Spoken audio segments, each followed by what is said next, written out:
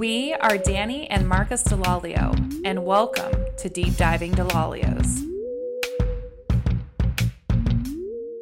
Okay, so welcome to episode 2 of Deep Diving with the Delalios. Today we're so excited to do Patreon shout-outs. Patreon shout-out. Yeah, if you haven't joined us, join us. We'd like to shout out our number one supporter, who's always there for us in this life. Has always been there. Always. Who was one of our first Patreon subscribers, and she, of course, went for the Big D. Yeah, the Big D. Which is a group of our patrons.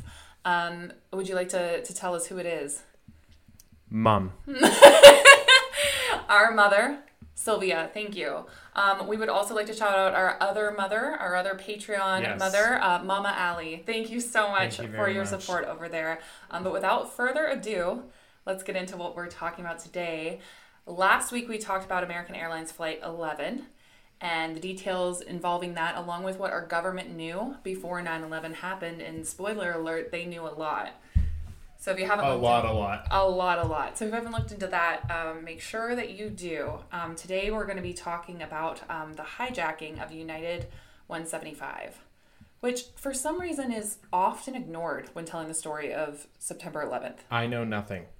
Really? I went into it blind. Because I think it's so weird that we always talk about Flight 11, because that was the first plane that hit the towers, the North Tower, but we just skip over 175, and oftentimes people skip over American Airlines 77, the one that hit the Pentagon, and then they go straight to United 93, and that was the last one. Those are the two.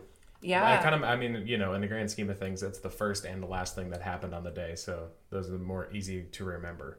First and last. It's almost like, too, they have nicknames, too, because you hear American 11 or Flight 11 and then United 93, you know immediately what those two things are in context. You hear Flight 93 and you're like, yep, I know what that is. So, trigger warning, of course, we are about to dive into the events of a hijacking on September 11th. This is extremely disturbing subject matter, so if you are not prepared to sit and listen to us discuss this, or the audio recordings, we will be playing some of those from air traffic control. I think it's really tough to listen to, so feel free to skip. But without further ado, let's dive into it. So no one in the White House or traveling with the president was aware that American Airlines had been hijacked when it hit the World Trade Center. The 9/11 Commission found no evidence that it had been reported to any other agency in Washington before 8:46 a.m. when it hit the tower. Nice. At 466 miles per hour, too. We forgot to put that in the last episode. Yeah. That's horrific. How...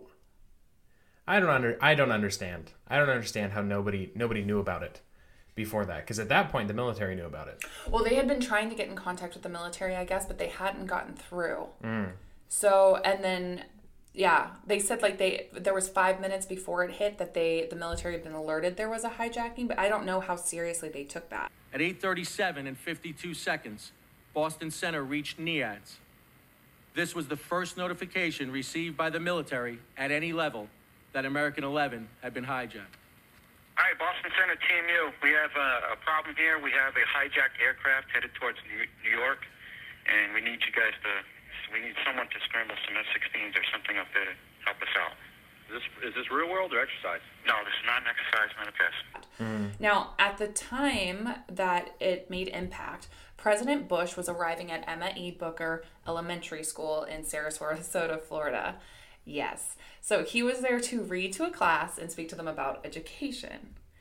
Before he entered the classroom, his security advisor, who we spoke about last time, Condoleezza Rice, would testify that at 8:45 a.m., she told the president, first, that it was a twin-engine plane, which is what I've always heard she told him, was a twin-engine plane hit the towers. But then she changed it in her testimony and said that it was a commercial airliner that struck the World Trade Center. Twin engine. I mean, the Piper Cherokee has a twin engine. Those things aren't more than 100, maybe 1,000 pounds. So, that's a really big difference. Yes, I know Boeings are also twin engine, but there's a really big difference in the sizing of an aircraft that would qualify as twin engine. I just think it's interesting that she changed it. She was like, I first told him it was a twin engine, then I said a commercial airliner.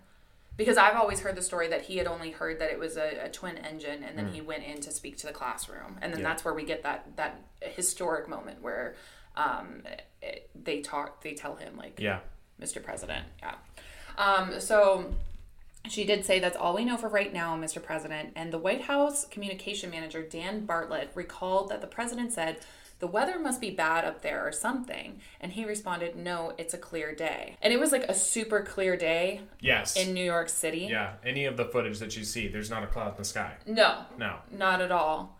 At that point in time, we, the public, along with the government and with air traffic control, everybody had no idea what was going on. They didn't know if it had been an accident. I think American Airlines knew, like, yes, there was a hijacking, but they did not know the situation. And at one point in time, air traffic control says later on that morning that they think American 11 is still in the sky. Okay, American Airlines is still airborne. 11, the first guy, he's heading towards Washington. Okay, I think we need to scramble Langley right now, and I'm gonna take the fighters from Otis and try to chase this guy down if I can find him. Yeah. You sure? Okay. He's heading towards Langley, or I should say Washington. American 11, the original guy, he's still airborne. We're still getting a... We're getting a position. Got a position? A couple of hijacks on the real world. Gotta go. Okay. Foxy, scramble Langley, head towards the Washington area. It's a mess. Wow. It is a mess. So there's confusions about what plane hit the tower. Was it a commercial airliner? Like, no one knows. And at this point in time, too, we're all thinking it's an accident. Yeah. We're not thinking it's an attack. A different terminal that morning at Boston Logan Airport than American Airlines 11, because remember, they both left Boston Logan Airport, the two planes that hit the towers. The hijackers for United 175 were preparing to board their transcontinental flight. It also was a transcontinental flight for that huge explosion. They wanted all of that gallon of jet fuel to hit the building to make the most destruction, headed from Boston to Los Angeles.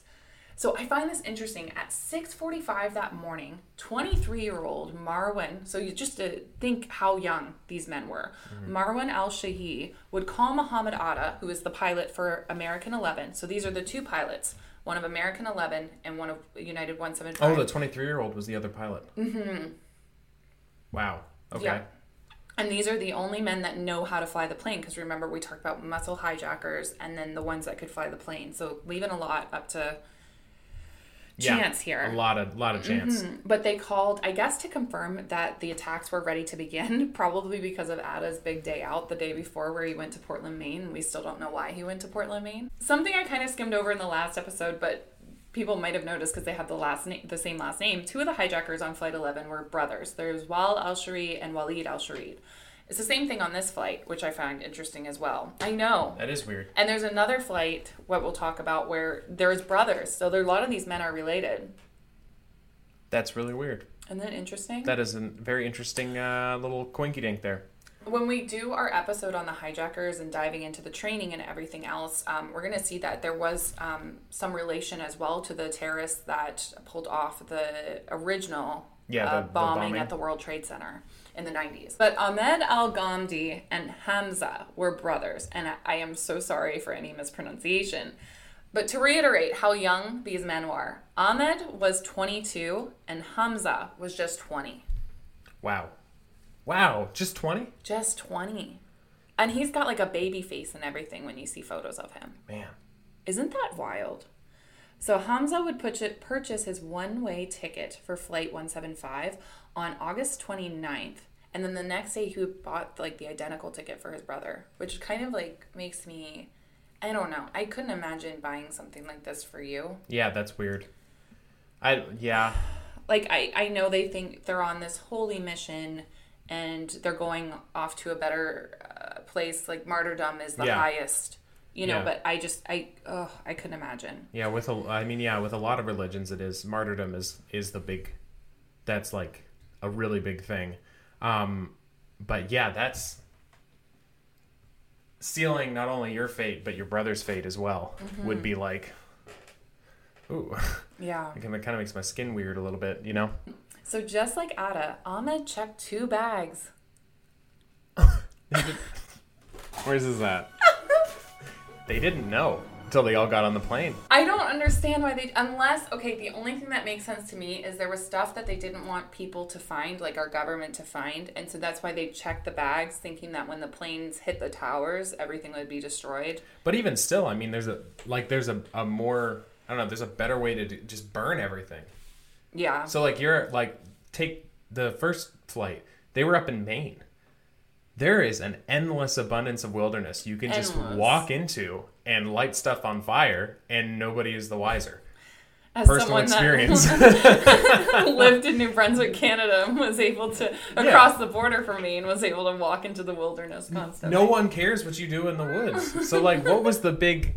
oh, yeah, let's check these bags. Or maybe it was to avoid suspicion. That's the only other thing I can think of was it to avoid suspicion. But then I think about all of the people that I know. We travel without checked luggage all the time. The last flight I took, I didn't have any checked luggage. So according to the United Airlines ticket agent, the two brothers also looked as though they didn't fly normally, because when they approached her at the ticket desk, they were trying to buy another ticket for the flight, even though they already had acquired their tickets. Okay. And she also had to go over standard security questions with them that they didn't seem to comprehend. And she had to kind of reiterate things with them a couple of times. This doesn't seem like it was very well planned. But yet it was. That's the crazy thing. This is wild to me. This is absolutely insane. So also preparing to board United 175 was the Hansen family, who were headed to Disneyland and to visit family. Along with their 2-year-old daughter, Christine, it was her first time on an airplane, and she would be the youngest person to die on 9/11. Really? Really. So United 175 takes off at 8:14 a.m., right as American Airlines 11 is being hijacked. Man, that is cutting it so close. All of that is cutting it so close. It was supposed to leave at 8 a.m. So all of these flights were supposed to leave at the same time, but we'll come to find out there were delays along the way, and especially with United 93. Wow.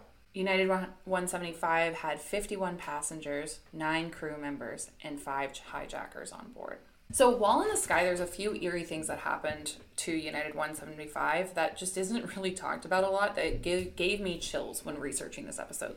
Really weird. So first things first, they were asked to spot American 11 at one point during their travels by air traffic control, because air traffic control couldn't get a read of where they were because they turned their transponder off. Wow. So they were trying to physically locate the other hijacked plane, the pilots were, and give them the coordinates. Okay, United 175, do you have them at your 12 o'clock now in 10 miles? Affirmative. We have them, about 28,000. Okay, thank you. At 8:42, United 175 would make their final communication with air traffic control, reporting a quote-unquote suspicious transmission that they had heard during takeoff from another airplane, and we know that that's from American Airlines Flight 11. New York, United 175, heavy. United 175, go ahead. We figured we wait to go to your center. We heard a suspicious transmission on our departure out of Boston with someone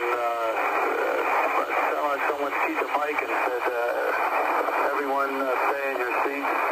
Oh, okay. I'll pass that along over here. Hey, Kingston on 93 line. Go ahead. Hey, United 175 just came on my frequency, and he said that they heard a suspicious transmission when they were leaving Boston. Oh, yeah? Everybody stay in their seat. That's what they heard, is a suspicious transmission. And that's their last transmission, and it's believed that within the next 4 minutes, they were hijacked. Holy cow. Yes. Once again, everything happened so quickly. So fast. And this plane, it's so fast. So they believe that the hijacking took place between 8:42 and 8:46, according to the 9/11 Commission, okay? And they would crash into the World Trade Center at 9:03. So think about how they would have had to take over the plane, turn it towards Manhattan, and they had an angle to that plane when they impacted that tower. This hijacking happened so quickly. Yeah, they were a little bit more... It almost felt like they were better prepared than the ones of 93. Or not 93, 11. Maybe. That's almost what it felt like. Is that... Because those other guys, they were accidentally contacting the tower. Mm-hmm. They were having a conversation with the tower. They didn't know that it wasn't the people in the back that they were talking to. Was there anybody on this flight that was able to reach out like they were in? Yes. There was? We're going to get into that. It's okay. This is some of the most disturbing and upsetting content like I've researched so far in this. This was a hard one. I sat and cried over this one. This was really rough. Just like American 11, they used mace, knives, believed to be box cutters, and the threat of a bomb to keep everyone. They moved everyone to the back of the plane, just like American 11. It's believed that the two brothers that we talked about earlier pushed the passengers and crew to the back, while two of the other hijackers killed the pilots, and then Marwan took over as a pilot. So by 8:51, air traffic control was monitoring United 175 when they knew something was wrong with them because they'd stopped responding to them. By 8:53, they contacted another controller and said, we may have a hijacking. So they're aware. United is now aware. Now keep in mind, United and American are kind of two separate entities. But they're, and I wonder if they did that on purpose too as we look through it. Yeah, that would make sense. Mm-hmm. Spread it out a bunch of different companies. And different airports too, where this is the only one where two took off at the same spot. And of which those companies, they still don't like each other. So they wouldn't be liable to share hazardous information like that. Although air traffic control can hear across the board. Another commercial aircraft in the vicinity radioed reports over the radio of a commuter plane hitting the World Trade Center. The commuter started to hand off flights on his scope, moving aircraft out of the path of United 175 because it had changed positions completely. So they know, okay, it's being hijacked, it's moving, and we've got to get people out of the way. Mm-hmm. So during this time, flight attendants would call and report that the pilots, along with several of the members of the crew, had been killed during in the takeover of the cabin. And these calls were made from the rear of the plane. Unlike American 11, these passengers knew that they were in trouble. At 8:52, Lee Hansen would receive a call from his son Peter, who was on board. This was Christine's father. He said, I think they've taken over the cockpit, an attendant has been stabbed, and someone else up front may have been killed. The plane is making strange moves. Call United Airlines. Tell them it's Flight 175, Boston to LA. Lee immediately called the Easton Police Department. The Hansen family were originally seated in row 19, C, D, and E, but Peter's phone call to his father had been made from a phone in the seat of 30E. So they'd been totally pushed to the back. At 8:52, a male flight attendant called a United office in San Francisco, reaching Mark. Now, this flight attendant reported that they had been hijacked, both pilots had been killed, and a flight attendant had been stabbed, and hijackers were probably flying the plane. Now, we know that that's a lot different than the history of hijackings has showed us from our first episode. Now, this call lasted about 2 minutes, after which Mark and a colleague tried unsuccessfully to contact the cockpit. They were trying to reach them and see if everything was normal or not and what was going on. See if they could meet any demands, anything like that, probably. Yeah, because that was what it used to be, meeting. It was a hostage situation, not a suicide mission. There was a point in time, too, as they were headed towards Manhattan, that United 175 almost hit another plane, collided entirely. They came within 300 feet. Oh, wow. You'd feel that. If you were on that other plane, you would feel that. So I took off from OKC, and right before we took off, these two F-16s took off about 500 feet away from us, and I didn't know the interior of the plane could warp that much. Oh, really? And everything vibrated, things were getting knocked loose and everything. Everything got really dusty too, because behind all those panels, they're not airtight inside, so there's a lot of dust that built up. But yeah, you would definitely feel that. I will say, so there was a flight that I took just last year where the plane did that. Yeah. It was horrifying. I messaged you about it. Yes, I hate flying. And this wasn't a turbulence boom. This was a jolt, a huge jolt. And I actually... I sat there for a minute and sipped my wine, and then I thought, no, I need to know what that was because it wasn't turbulence. So I called a flight attendant over, and she said, oh, yeah, don't worry about it. We just came too close to another airplane. And I was like... Yeah. So they almost hit Delta 2315, a flight number that's still in operation, which I thought was interesting because all of these other flight numbers have been discontinued. Like, you will not ever get on an American Airlines Flight 11 because it was discontinued from the attacks. So I do find that interesting. Obviously, they didn't collide with them. And this incident does make me wonder if they had collided. Would the South Tower have fallen? Yes. Yeah. And would, like, the casualties have been as bad as they were, because they were flying over New Jersey, New York airspace during that time. So there would have been a lot of people probably underneath them. And of course, at this point in time, when they almost collide together, air traffic control has lost total communication with United 175. So they are frantically calling Delta 2315 to take evasive action and avoid the crash. Delta 2315. Delta 2315, turn left immediately to a heading of 200. Well, turn immediately, 200, Delta 2315. Roger, traffic, 1 o'clock, 10 miles, turning into your face, descending out of 31. It's a hijacked aircraft. We don't know what he's doing. 2315. US Air 542, turn left, heading 200. 200, yes, sir, 542. 50, Mike Juliet, maintain flight level 210. 572 Mike Juliet. Delta 2315, the traffic is now at your, well, if you're heading on the 200 heading, he's about your 2 o'clock and about 7, looks like 30.6 descending. We have him in sight, sir. Delta 2315, roger. Yeah, he's in sight. Okay, you can maneuver as necessary to avoid that aircraft, sir. I do not know what he's doing.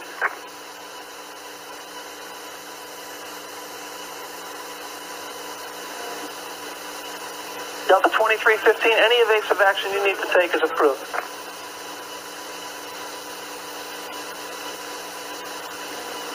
Delta 2315, can you tell me what kind of aircraft that is and whose company's? Roger.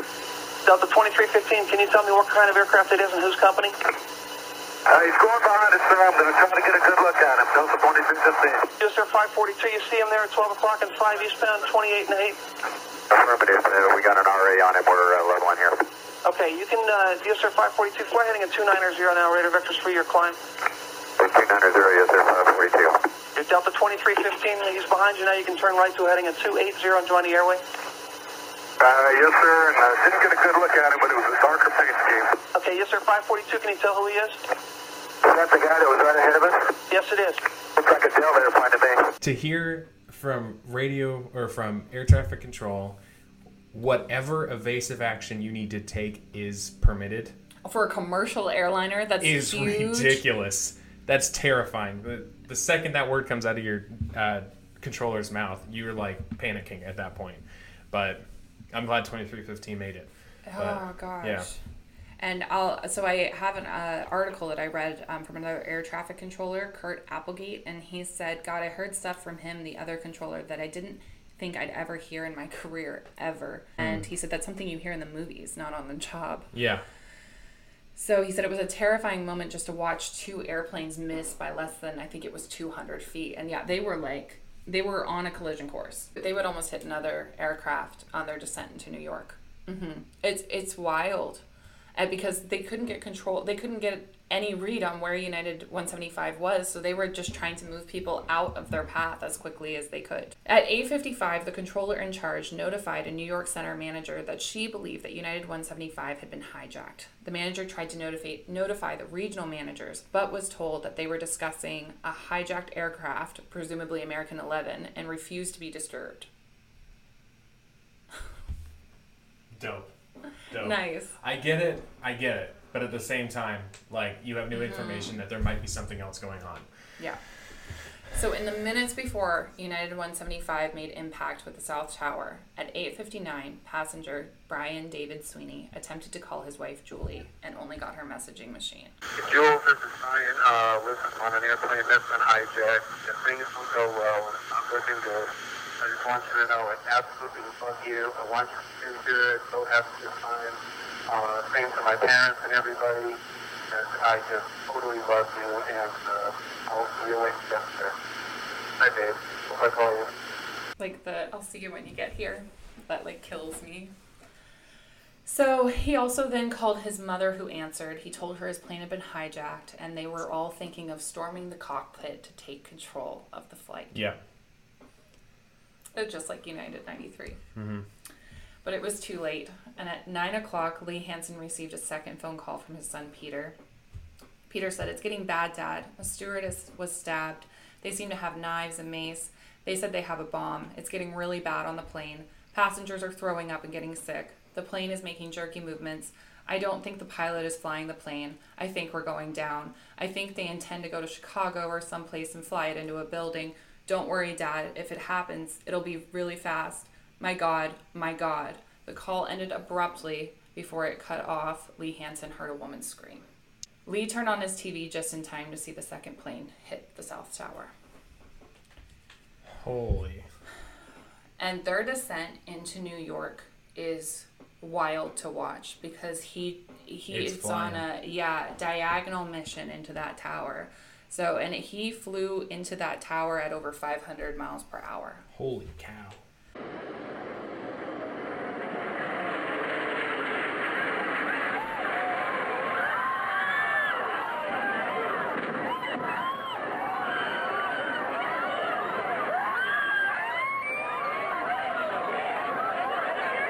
So at 9:01 before impact, a manager from New York Center contacted the command center in Herndon, Virginia. Check with your NOMs. Do you know if anyone down there has done any coordination to scramble fighter type airplanes? Do you still think there are airplanes in there? No, we have several situations going on here. It's escalating big time. We need to get the military involved with this. Well, what's going on? Just get me somebody who has the authority to get military in the air now. All right. I'll go tell them.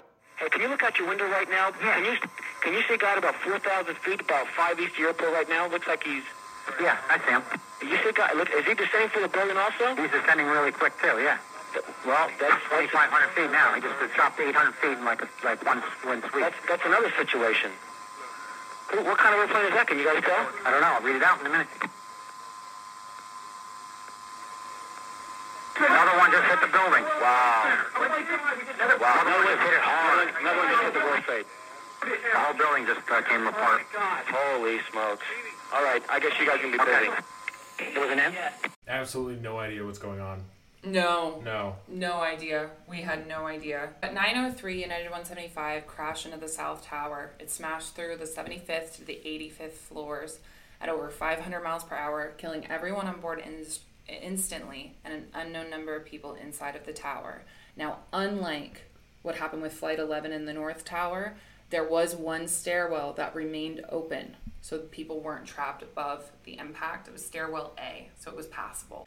Now, on the ground, Vice President Dick Cheney had just sat down for a meeting at the White House when his assistant told him to turn on the TV because a plane had struck the North Tower of the World Trade Center. And when he turned on his TV, he saw the second plane hit the second building.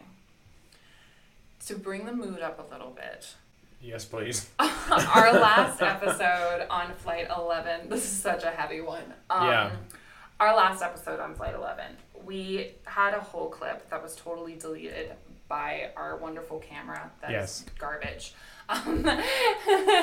Please don't shut down on us. Yes. It had a whole clip where Marcus talked about what Dick Cheney is probably most famous for. Did you want to talk about that? Oh, yes. Dick Cheney. So, Dick Cheney, of course, vice president. At that time. Yeah. He's no longer vice president. So No. I know, right? They don't keep him around like an advisor, but like with a staff or something. No, so he was really avid into upland game hunting. And it turns out that on my birthday in 2008, I believe it was 2008, let me double check that date. Dick Cheney. It was so funny when he found out it was on his birthday because he Googled it the last time too and he was like, hot dog, that was my birthday. It was 2006, February the 11th, 2006.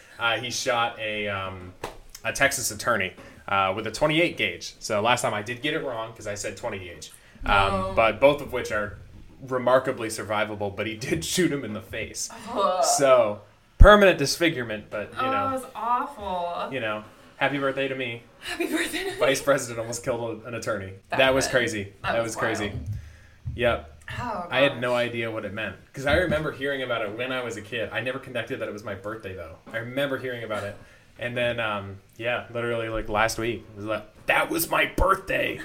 So, anyways, so meanwhile, while all this is happening in Sarasota, Florida, a Navy captain who was acting as a security advisor for the president's Florida trip, he approached the White House Chief of Staff, Andrew Card, and said, "Oh my God, another plane hit the other tower."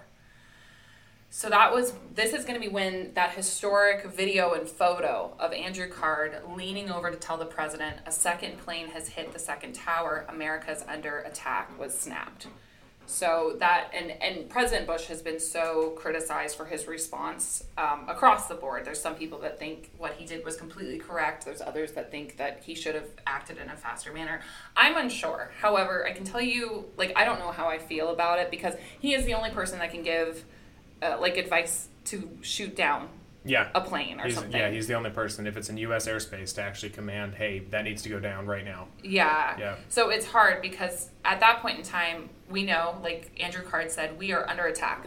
When that second plane made impact with the tower, that was when globally we realized there is an attack on U.S. soil. Mm-hmm. Yeah. So this is not an accident anymore. There's a second plane.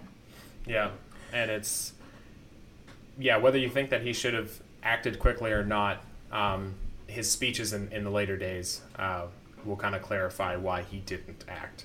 Well, I will say at the time, so there was a later interview that was done. It was kind of like an oral history between all these men that were dealing with the president on that trip.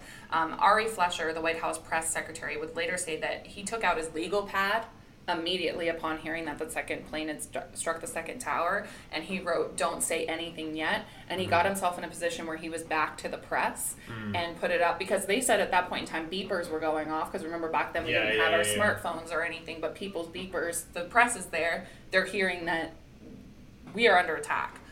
So the president did give him a nod as if he understood that. Now, Karl Rove, the White House senior advisor, when the president walked back into the staff hold, he said that the president said, "We're at war. Give me the FBI and the vice president." Now, there's going to be a lot brought up about, there will be an order at one point during the time of the hijacking of United 93 that we'll get into when we go through that episode. There was an order given out that the military had the right to shoot down commercial aircrafts if they believed that they were hijacked that day. It is under debate of what is true and what is not true as to who gave that order, because the President of the United States is the only one that should give that order, yet it was given by Vice President Dick Cheney. And it seems like there's a little bit of lying going on, because Vice President Dick Cheney said he did it under the president's advisement, but there's no record of a phone call that the president advised him. And I mean, I don't doubt that he would have given that order. Like, that was an order that we would have to. There's a clip that I'll try to find and play where they say, like, are we going to start talking about shooting these airplanes down? And the guy's like, what do you mean? Like, it's absolutely shocking, but like, what were we supposed to do, in this situation? They're pulling Jeff away to go talk about United 93. Do we want to think about scrambling aircraft? Oh, God, I don't know.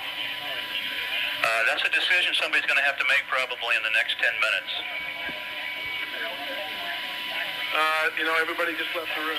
But actually, I was shocked we found out today that President Bush would make his first address about 9/11 from the Emma E. Booker Elementary School.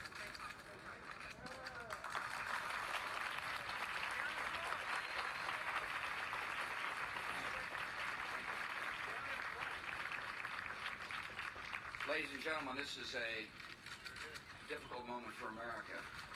I, unfortunately, will be going back to Washington after my remarks. Secretary Rod Pace and Lieutenant Governor will take the podium to discuss education. I do want to thank the folks here at the Booker Elementary School for their hospitality. Today, we've had a national tragedy. 2 airplanes have crashed into the World Trade Center in an apparent terrorist attack on our country.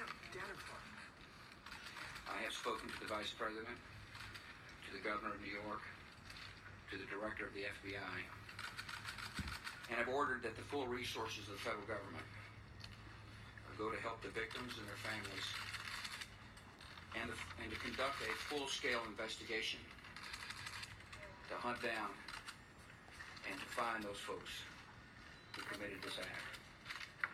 Terrorism against our nation will not stand. And now, if you join me in a moment of silence.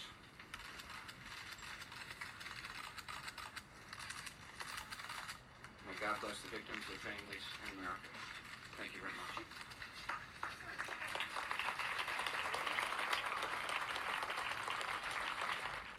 But I don't know if I would have been so hasty, because what you want to do is you want to show, you know, that you're in charge, that you have force and all the rest of it.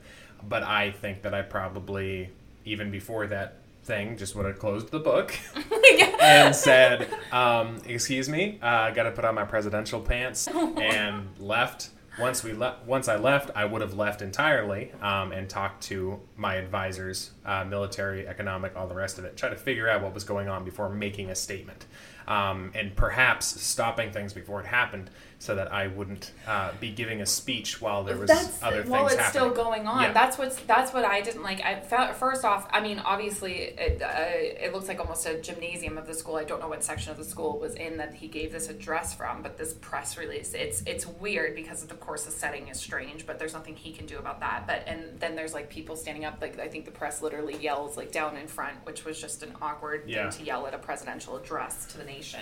Yeah.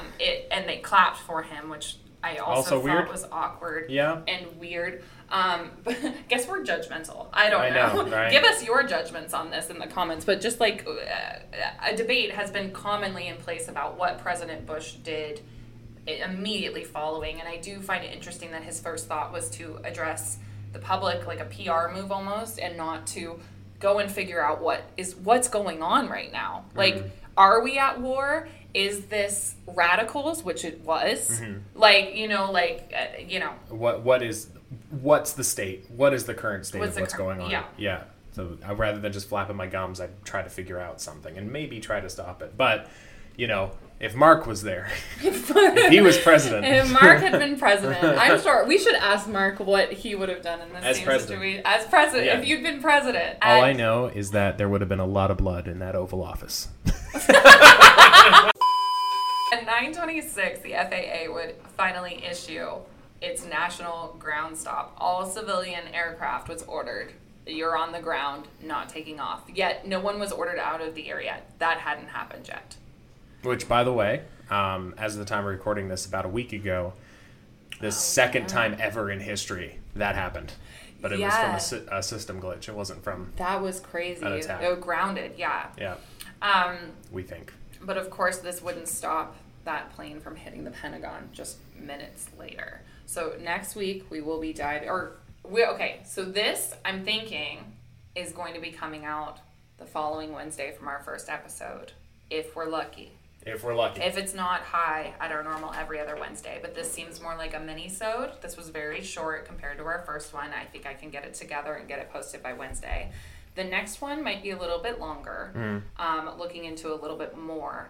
And so that might be the next Wednesday, every other Wednesday, like we're planning on doing here. But I want to get content out to you as much as possible. So if I am able to, I will be editing and putting it out as soon as possible. I did want to say something that killed me in researching this and looking at, like, this is what really sent me over the edge.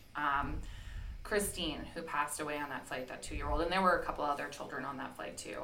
Her little Peter Rabbit, it wasn't on the plane with her. It was given as a gift from her grandmother to the 9/11 Memorial Museum, which I highly recommend you visit if you are ever in New York. It's fascinating, it's upsetting, but it is wild to walk into something that for a lot of us millennials and older, we lived through it, we watched it happen, and to go through that memorial and see the events of the day physically in front of you, and you need a full day, by the way. You will need to arrive at open and schedule that time out because there is so much in that memorial museum.